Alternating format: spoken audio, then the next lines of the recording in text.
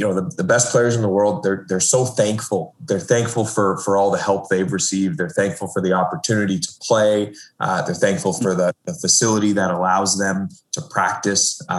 So being thankful and being able to take a step back and look at all the great things that they have around them, regardless of what number they may shoot that day or where they are on the leaderboard, they have the ability to take a step back and just be thankful.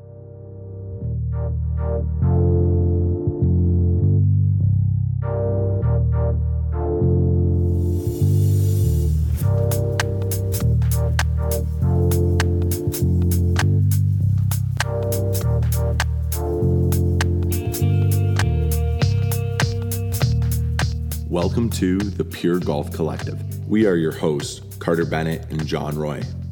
Together through this, we bring a new lens on themes of development, performance, and process. The idea of the collective is to investigate and celebrate the intrinsic values of golfers and the obsession to the purity of the game. The collective is not just who we hear on this podcast, but any person invested into growth and connection to golf. We are golfers celebrating all that is pure in the game we love.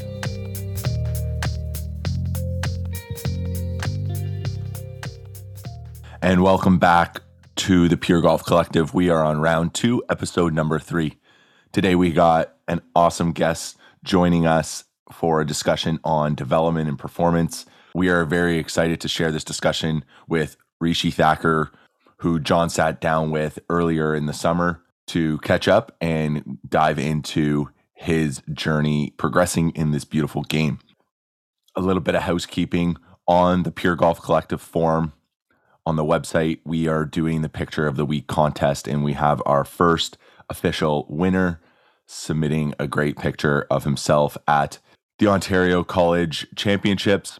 Nathaniel Coombs, a dedicated member of the GPC community, who supports John with many of the camps and programs that John is doing out of Coppenwood. So Nathaniel, congrats. We will be in touch with you with a little prize, a little award for your efforts, brand new Lululemon Active Tee, and thanks again for contributing. Last week, we touched on this idea or skill within development that is crucial to the progression and the success that any person interested in getting better could perhaps start to explore and put into practice of their own.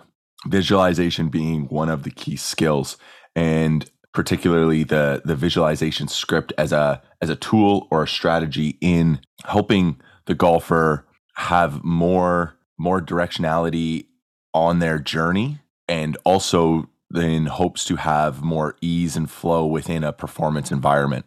And there was one key thing that I came up over the last week with some dialogue that I had with my players, and the importance of visualization attached to particularly motor skill development. So that is, getting better at swinging the club and hitting the ball, let's call it, developing the ability to strike a little piece of metal to little white rubber. It is very important, and there is very good science to support the practice of reflection in motor skill acquisition. Now, what the reflection is really providing is this visualization of the experience.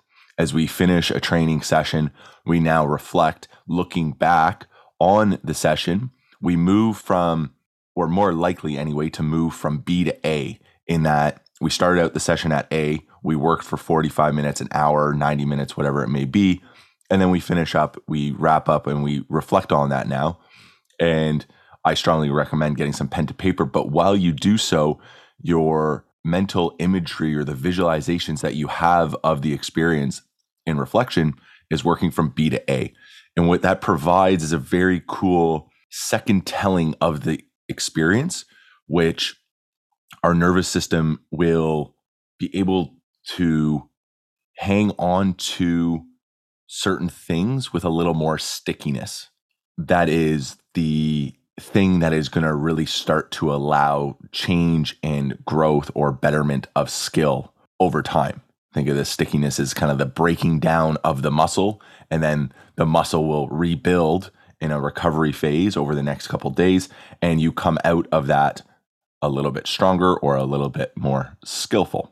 This goes for all skill levels as well. Doesn't matter if you are an elite ball striker or you're a beginner golfer. It is very important that you have this opportunity of reflection in visualizing the training session that you had to enhance the opportunity for growth. I was going there too in my mind. John. Yeah, I was going there too in my mind. The working backwards is the simplest way to develop the skill of visualization scripts as well. So again, now we come to the corner here. So as a coach, we have now convinced our athlete that a visualization script will be valuable, and the athlete has identified a gap and a growth opportunity, which is, oh, wow, I don't do that very well or formally. And therefore, that's a wonderful opportunity for me to grow. Which is great. So now we've got that sort of buy-in. And so now it's the brass tasks of it, which is, okay, so how do we do this? And so my suggestion would be twofold. And number one, I'll read a sample script that I've written recently to kind of share, like, okay, well, here's what it could be like. And I would recommend also that what I did to create this sample script was I looked back at a experience that I had recently in the golf world. So this was an example of a moment in a recent major championship of mine where I felt like this. And so the surest way to start building the visualization scripts is, like you say, B to A to start.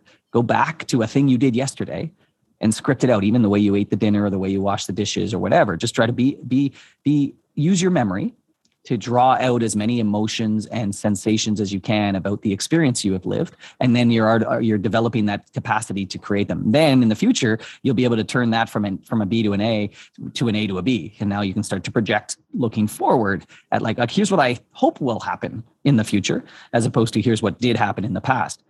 Absolutely. As we build the practice out and develop the skills with this strategy, these things will start to play out for us, particularly when we're in our performance environment. Unfortunately, it's not just doing this once or twice that will, send us into these new profound experiences when we're in the moment. Let's say out on the 12th fairway in a competitive round, but creating a habit or a process around this over time will immensely complement and enhance your growth.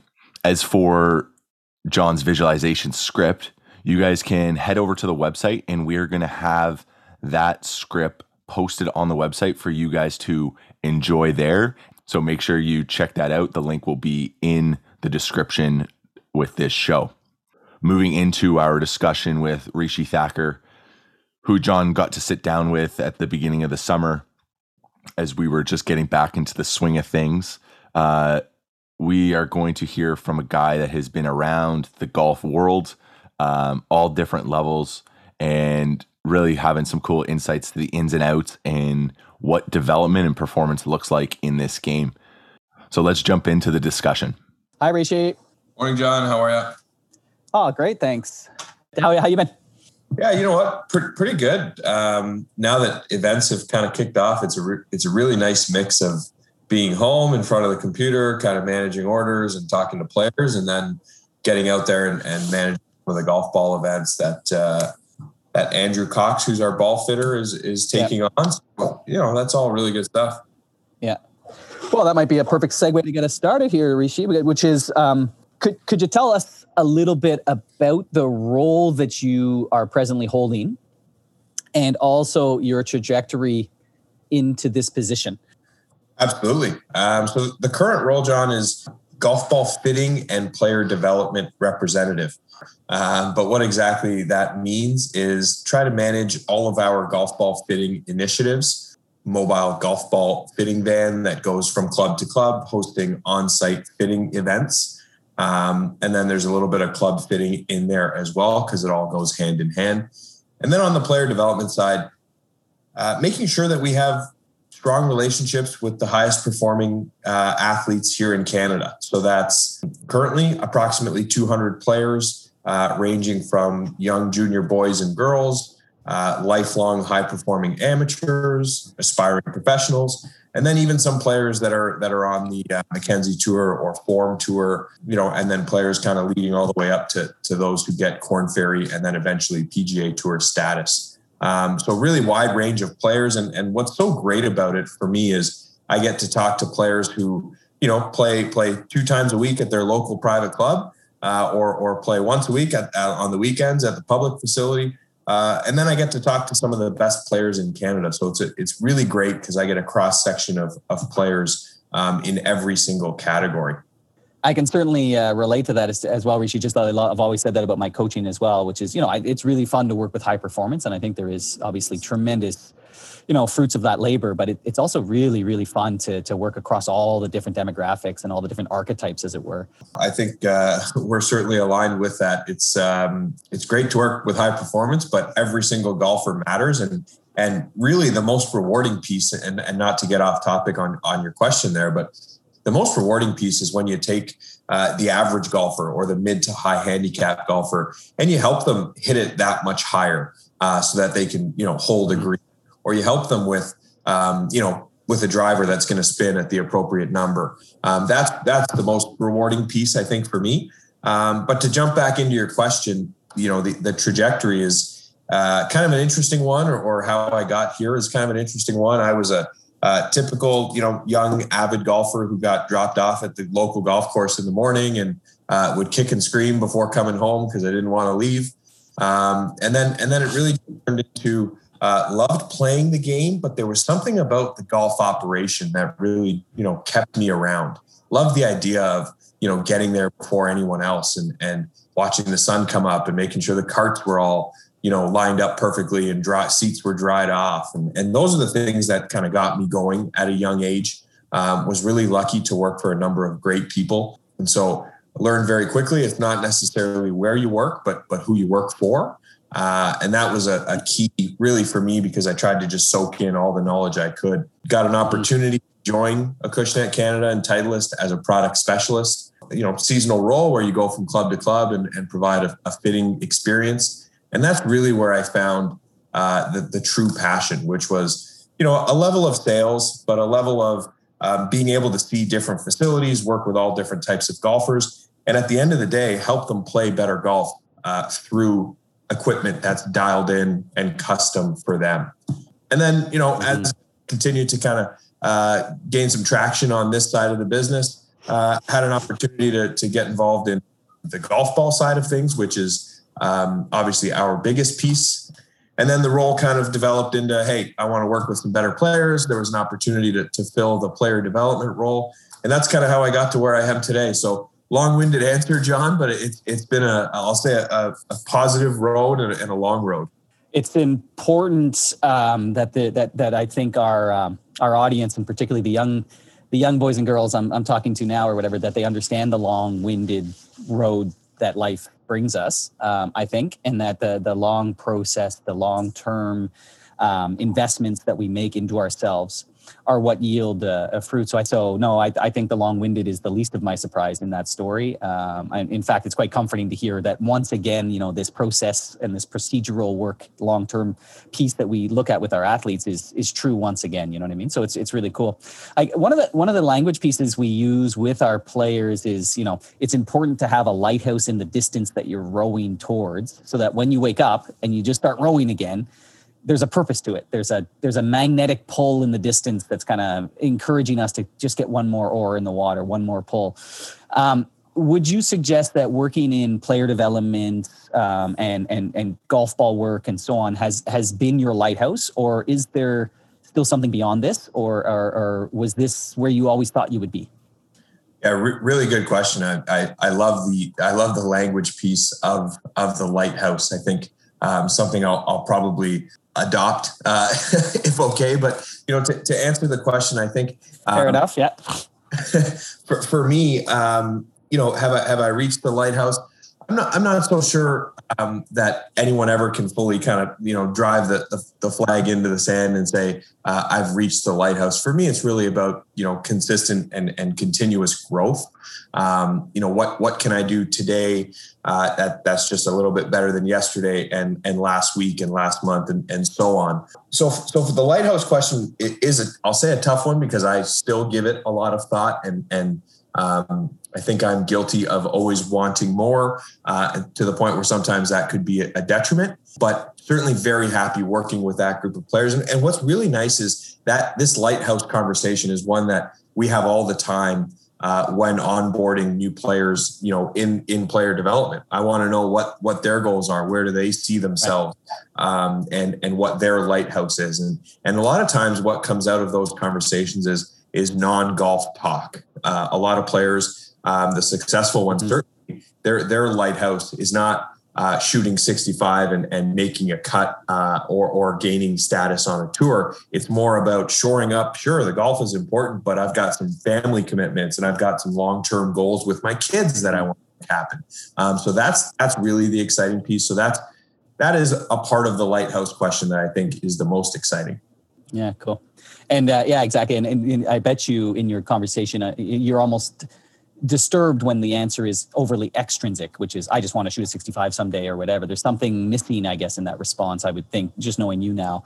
I get a lot of questions about, from high performing athletes in particular, is in the player development model, I guess, I'm not trying to make you blush or whatever, but like, why is Titleist so nice and so supportive of high performance athletes? What is that quality that you're looking for, and why are you guys so generous in supporting player development?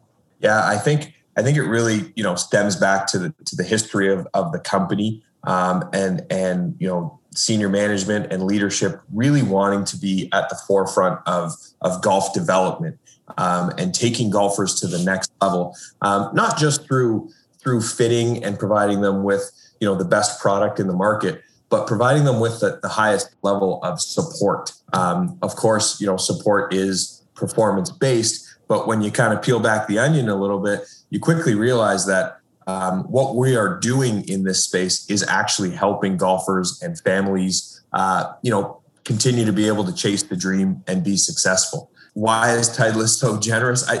It's obviously a part of the model that works. We take an approach with our pyramid of influence, how we seed product, how we bring product to the market.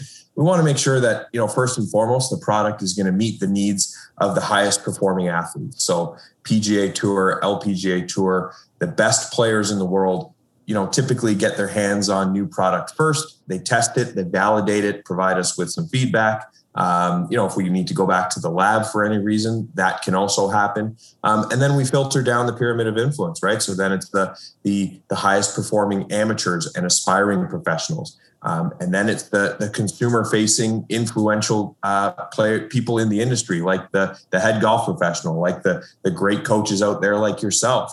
And then it's the dedicated golfer. So if you look at player development, it really falls and meets and matches that pyramid of influence model. And so that's really where the idea comes from of, hey, let's get out in front of the best performing athletes. Let's provide them with, at the very minimum, golf balls to use for their competitive events. As performance improves and as the relationship improves, we can start adding in some more components to the support piece, whether that's some gloves, whether that's a pair of shoes, multiple pairs of shoes, drivers, wedges. Those are all things that we can do to help the player play better golf, but also build confidence and let the player know that while golf is an individual sport, there is a team backing them and wanting them to be successful as possible. Rishi, in your recent talks, let's say, with high performance athletes, where what you're talking about is not only how great they are on the golf course, but really the qualities that you're looking for outside of that.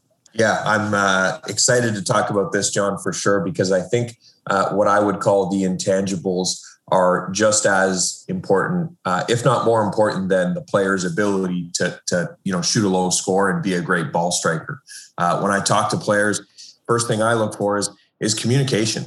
Is the player open and willing to communicate with me and build a relationship with me? Because it's not like, hey, we're Titleist and you're the player and we're going to give you product and you have to check all of these boxes. No, what we're really trying to do is build a relationship and form a partnership. So communication would be at the top of the list for me. And then you mentioned something there that's really important is being a good citizen. essentially we want the player to be an ambassador, not just for Titleist, but for their own brand as well. So it's not just about what they do on the first tee through number 18, but it's, hey, if as they're walking through the grocery store or through the mall, are they representing themselves in a way that they would want, to see themselves on camera and be proud of? Are they holding the door open for the person behind them?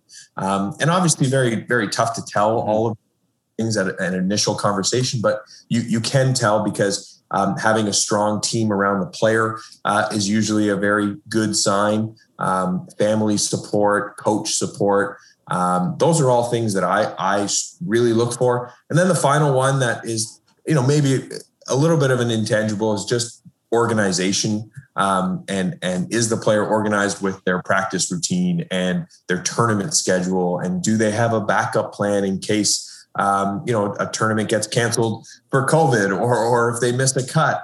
These are all things that, you really don't want to be flying by the seat of your pants. You want to have everything kind of set up so that if something doesn't go as planned, you can quickly initiate plan B. And I'll say this, John, amazing how quickly, players mature when they have all these boxes checked and you see it on the golf course. But what really excites me is when you see it off the golf course. If there was a transcendent skill or quality or trait that great players seem to have, what is it that they do more than others? And then what is it that they have, maybe God-given, that others don't have? So the first piece, great players, I think may sound funny in the answer, but great players have the innate ability to stay calm. And I think that's a life trait. It certainly helps on the golf course, but if you think about it, will of course help off the golf course. They stay calm under pressure. They've worked hard their whole lives to put themselves in a moment where they feel the pressure. So pressure is a good thing, but how they manage that pressure, what I notice is the best players, highest performing players have this ability to stay calm, stay in the moment, and then kind of go through their process. And then that leads into the back half of the question is process. What you notice when you watch golf on the weekend at the highest level, but even at some of these junior events is the highest performers have a process and a routine that's almost predictable. They do this pre-shot routine, but they also do a routine before they take their glove off, for example, or before they reach into the bag to grab that water bottle. It is a very predictable motion that helps the player feel comfortable. So routine and process would be very important. I remember a poignant example of that. I was at the Canadian Juniors at Westmount many years ago now, and it was interesting. And in junior events, you get this really interesting thing around the leaderboard after rounds where, there's a lot of energy, maybe negative, maybe positive, but everyone's kind of bustling and giggling and laughing and drinking pop. And you know what I mean? It's like and it was funny. I was sitting there and then I was looking at the scores myself as a coach and trying to figure out where some of my guys were at and all of this kind of stuff. Pardon the language there. But it was funny because I was like, oh, where's Mitch, the leader, and sure enough, if you looked through the trees back towards the putting green, there was one person who was following his usual process, which is after the round, I put a mirror out on the putting green and I putt for 45 minutes, with a pair of comfy shoes and a Walkman on, and it was really telling to me that the one who was going to win it was the only one who was practicing. And in this moment, of course, everyone warmed up before the event and so on. But, post round, you have a choice now. You can kind of get out of there. You can giggle with your friends. You can have a pop or whatever. And that's totally cool, of course. And the world is going to be filled with that activity. But if you want to be a champion, there is a process that you follow, irregardless of where and when and how. It's just a daily ritual. And that really resonated for me. I'll always remember that story. So you just sort of piqued my interest there when you said that description of process as the master skill, because I totally see what you mean there. And I've seen it too. And so I guess our suggestion for future generations would be find a process that you believe in. And it doesn't even have to be the right thing, quote unquote. It's just that it is something that you procedurally follow, because I think that leads to your other one of staying calm, because staying calm might be the very definition of trusting the work that you've done to overcome the obstacles you're facing. At the juniors there, could have been very, very easy for the young player to hang around the scoreboard and talk about all the great shots he hit and all of these things. could very well happen. And correct. Maybe do interviews. Right. So that makes me think of the word discipline and how much discipline this game just demands out of every successful player. What would you say are some virtues that lie at the heart of the performance mind? Like these characters that we're talking about. So what values or ethics would you suggest they live their life by that differentiates them from others? The best players in the world, they're so thankful. They're thankful for all the help they've received. They're thankful for the opportunity to play. They're thankful for the facility that allows them to practice. So being thankful and being able to take a step back and look at all the great things that they have around them, regardless of what number they may shoot that day or where they are on the leaderboard, they have the ability to take a step back and just be thankful. So that would be kind of, I'll call it a virtue of a high performance athlete. Yep. And then the other virtue that I would say is, once again, we know golf is technically an individual sport, but the ability to be a good teammate and to adapt to the idea of a team, because yes, that one individual is the one striking the ball and making the putt, but we all know that none of that happens successfully without the ability to take in coaching, take in criticism, and then put in the work. So being a good teammate or teamwork is really important and a great virtue. Which I guess speaks a little bit to your earlier commentary of communication, team support, and organization, because the sooner you realize that you're part of a team in this individual sport, the better, probably. Then you can start cultivating the traits that are going to help you navigate through this team approach. Because I guess what we're saying is that no one really gets there alone. It just appears that you're alone when you sink the putt on the 18th hole. But underneath that is, firstly, your caddy. Secondly, your teammates that you played with on the team in the championships lately. Thirdly, your parents, their coach, Rishi. There's all sorts of members of the team that aren't visible. It's like an iceberg, effectively. And I think that your point is well taken, and people can certainly draw from that. In the sooner you appreciate that you're part of a team and that you build skills that help you be on a team, the better, even though it's ironic, I guess, in what seems like a harshly individualistic sport. Yeah, well, just to add on to your point, like when you watch a post-round press conference or you're emailing with a player about how they played in a tournament, the word that sticks out to me when a player uses is we.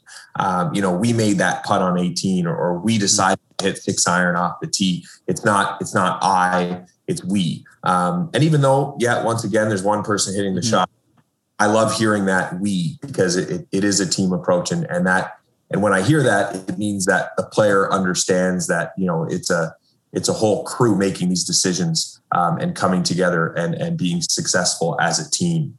In terms of another virtue, what I would say is the ability to analyze.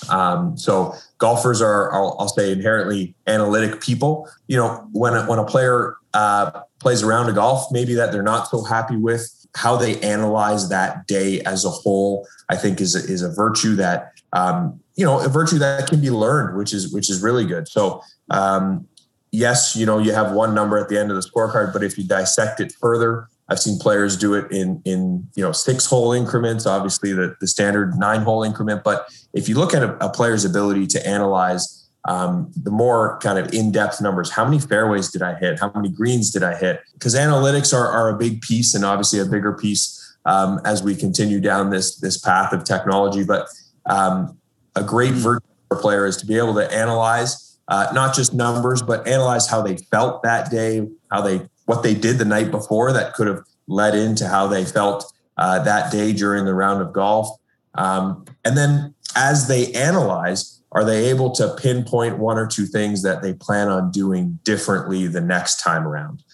So, hey, maybe instead of waiting till the 13th hole to eat that banana and drink that water, I'm going to try doing that on the 7th tee and seeing what that does and what type of performance that yields next time around. So being able to self-reflect and analyze performance is a great virtue. And I think I was really refreshed, just a moment ago when not only, the obvious analytics, which is the objective data of like how many greens and so on, but you quickly move to what you called the intangibles as well. We can analyze those, right? We can analyze our state. We can analyze, the preparation the night before and whether or not it was an antecedent to success, and all of those more reflective pieces, not only the numbers of how many putts did you have, but also how often did you feel really confident and committed to the shot and so on. I've noticed that as well. They seem to have a facility describing their state, even in reflection. And I think that is, like you point out, one of the master skills of a very fine athlete is they're extremely sensitive to variables that others perhaps aren't. And they're able to reflect and analyze them and then produce results in the future, with the clay from that modeling, right? And that becomes really powerful for sure. So I'm really happy actually to hear that tone. It just sort of reinforces some of my belief systems as well. But the ball fitting and the golf ball, I guess, in fairness, what is it about the Titleist ball that makes it stand out so much higher than the rest? For me, when asked that question or when talking golf ball, it really comes down to how things got started, and then the continuous drive to improve and maintain that spot as the number one ball in golf. So dating back all the way to 1932, without going into the full story, Phil Young, who's the founder, playing around a golf, misses a putt and strongly believes, hey, it can't be me. It must be the golf ball. He felt like he hit a great putt. Another champion mindset. It can't be me. It must be the ball.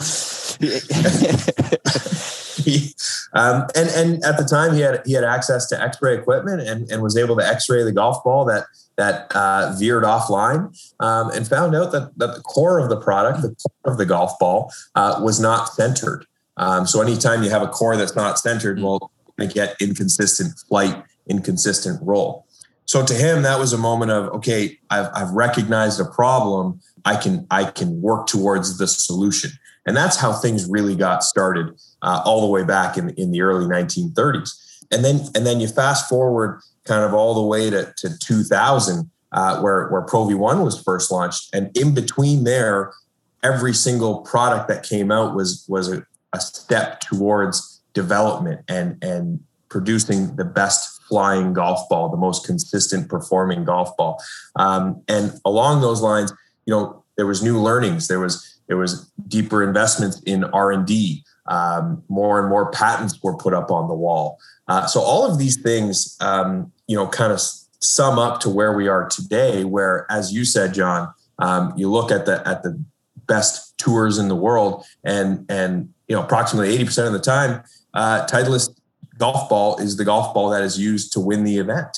And so a lot goes into your life. Let alone, Rishi, pardon the interruption, but I find, obviously that's a striking statistic for sure, the 80% one, but also if you look, how many are using it among the top 25? That's just outlandish. It's always the strong majority, always. And to build on that point, it's how many players are using a Titleist golf ball, and that are not on contract or that may be on contract and that are with Ping or something. Yeah, exactly. For sure. And so that just further proves that, performance matters. When I'm out in the talking to consumers about golf ball, one of the things you'll hear me say all the time is it is the most important piece of equipment because it's the only piece of equipment you're using on every single shot.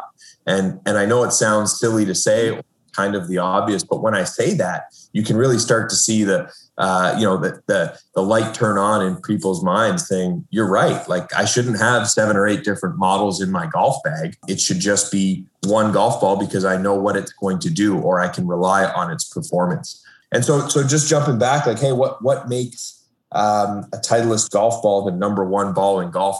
I think it's really just the company approach, the all hands on approach to making sure that, we not only produce the number one ball in golf, but we make sure it's known.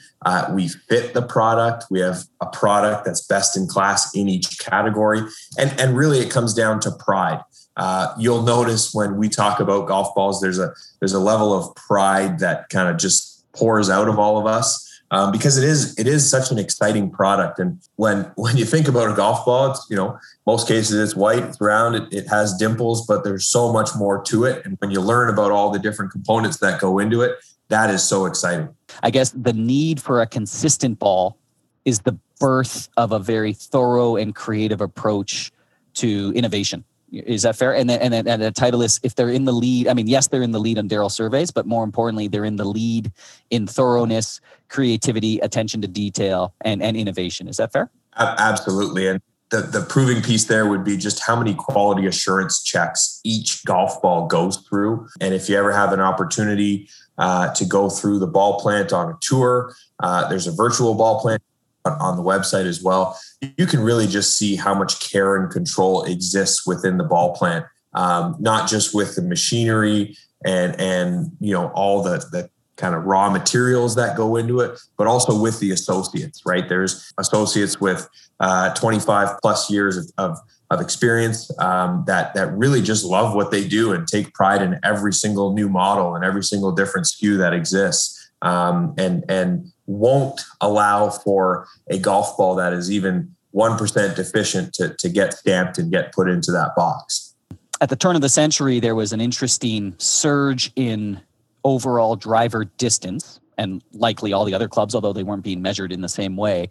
And some would trace that surge to the birth of the Pro V1 golf ball. Could you speak a little bit, Rishi? I think that is a monumental moment in the history of the game, actually, as we'll probably reflect on.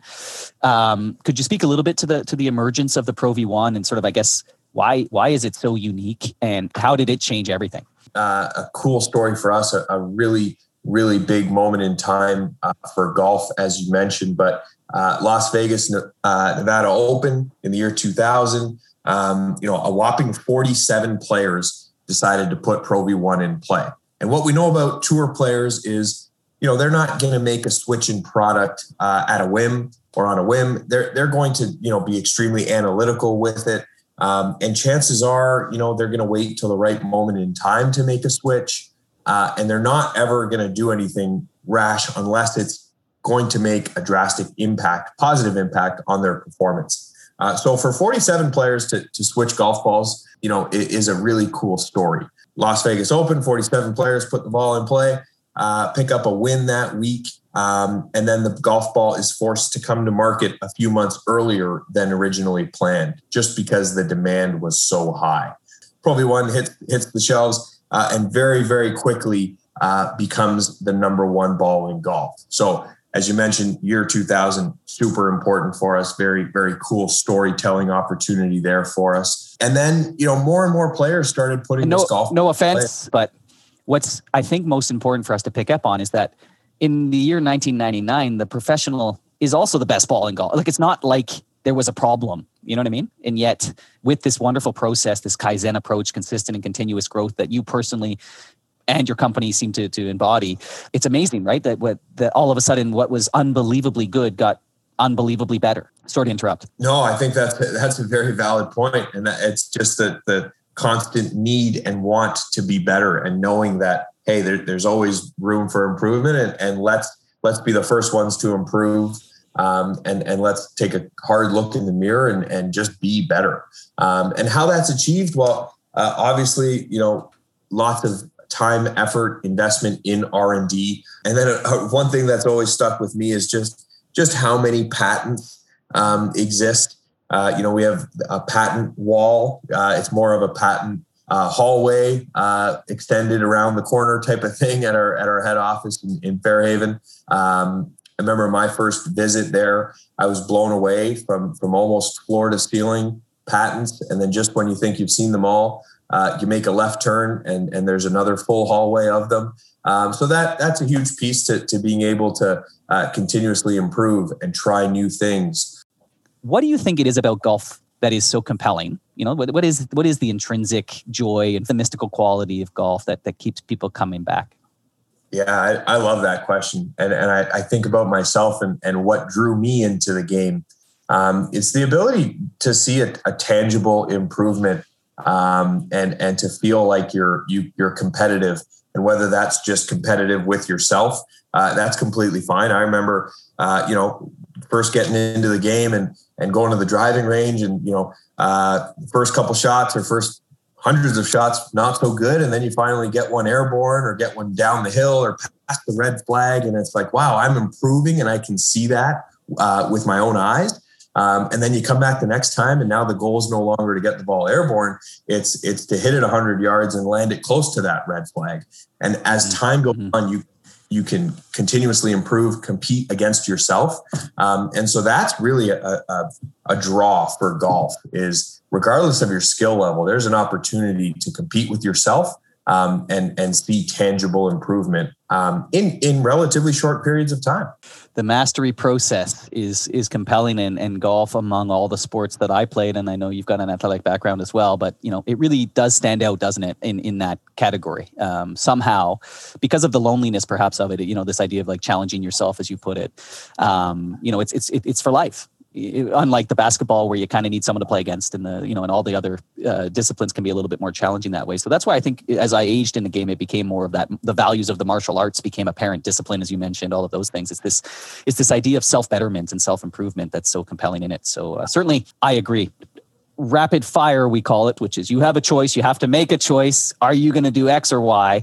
And so I'm going to run you through our famous 10. This will kind of conclude the time together, Rishi. And I just wanted to make sure that formally I expressed one of the high performance skills that you would refer to, which is gratefulness. And so I want to suggest that I'm very, very grateful for you taking the time out of, I can imagine, a very busy schedule right now. Anytime. I look forward to the rapid fire now. All right. When you're on the golf course and you're playing your favorite par 3, are you going to play a cut or a draw? I'm playing a cut all day, every day. By choice, I hope. Are you going to be wearing a glove or no glove? I'm a glove guy. I got big hands, and they tend to sweat, so I need the glove. I need the traction. Perfect, and thanks for the imagery. The long par 3 on the back 9.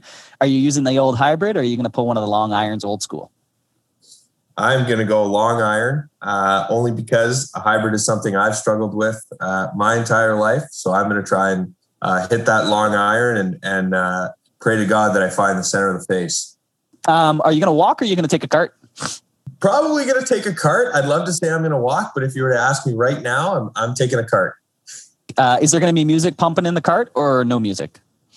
Absolutely. That's one of the benefits of the cart, is you can throw the speaker in the cup holder and off you go. And would you describe your approach to the golf course as a grip it and rip it, or a more tactical, methodical? I would say tactical and methodical. I like to, put a fair bit of thought into how I want to play each hole. Whether it goes to plan or not, I can't promise anything, but I definitely give it a fair bit of thought.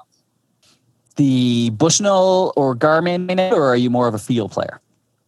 Definitely field player. If I can see a plate in the ground and kind of estimate what it would be, that's the route I'm going. I think I can kind of get in my own way sometimes if I know the exact number. I am very empathetic to that opinion. Not that it matters. Would you love to play a links course or a parkland course? I'm a links course guy for sure. Will you play at sunrise or sunset? Sunrise. Want to try and get it in and then get back to whatever else is going on. It's also, to me, it's the most calming time to play golf. And calmness was a centerpiece of one of your raison d'etres with the sport anyway, let alone high performance and so on. So I can certainly understand that. And there is really nothing like that first crack of the dawn, with the golf season. There's the colors, the smells, the sounds, all of that stuff is quite unique at that time. So thank you for sharing. And then once again, Rishi, thanks so much for your time today and for helping us out. Absolutely. My pleasure, John. And thanks again for all you do. This was a lot of fun. Amazing. Such a cool conversation. Again, hearing some themes that we are becoming more and more familiar with, particularly this idea of gratitude. And as much as John already thanked Rishi, I will thank Rishi as well for taking the time and collaborating and sharing with the Pure Golf Collective. Certainly, I think there will be some great discussion and dialogue created from his interview and time with John. But this ongoing commonalities of skills and process along a journey here continue to be spoken about and expressed, which is really awesome for myself and John, who are passionate about this subject matter and express the importance of these themes with the people that we engage with on a day-to-day basis, whether it's in the studio or on the driving range or through a Zoom discussion. That pretty much wraps it up for us this week. Let us know your thoughts. Would love to hear from you. Share with us on Instagram. Share the episode with your friends and make sure you're checking out thepuregolfcollective.com. Get on there and share some pictures expressing and showing off the reasons why this game is so great. Like our friend Nathaniel, you will have the opportunity to be rewarded with a cool prize. And until next week, keep celebrating all that is pure in the game we love.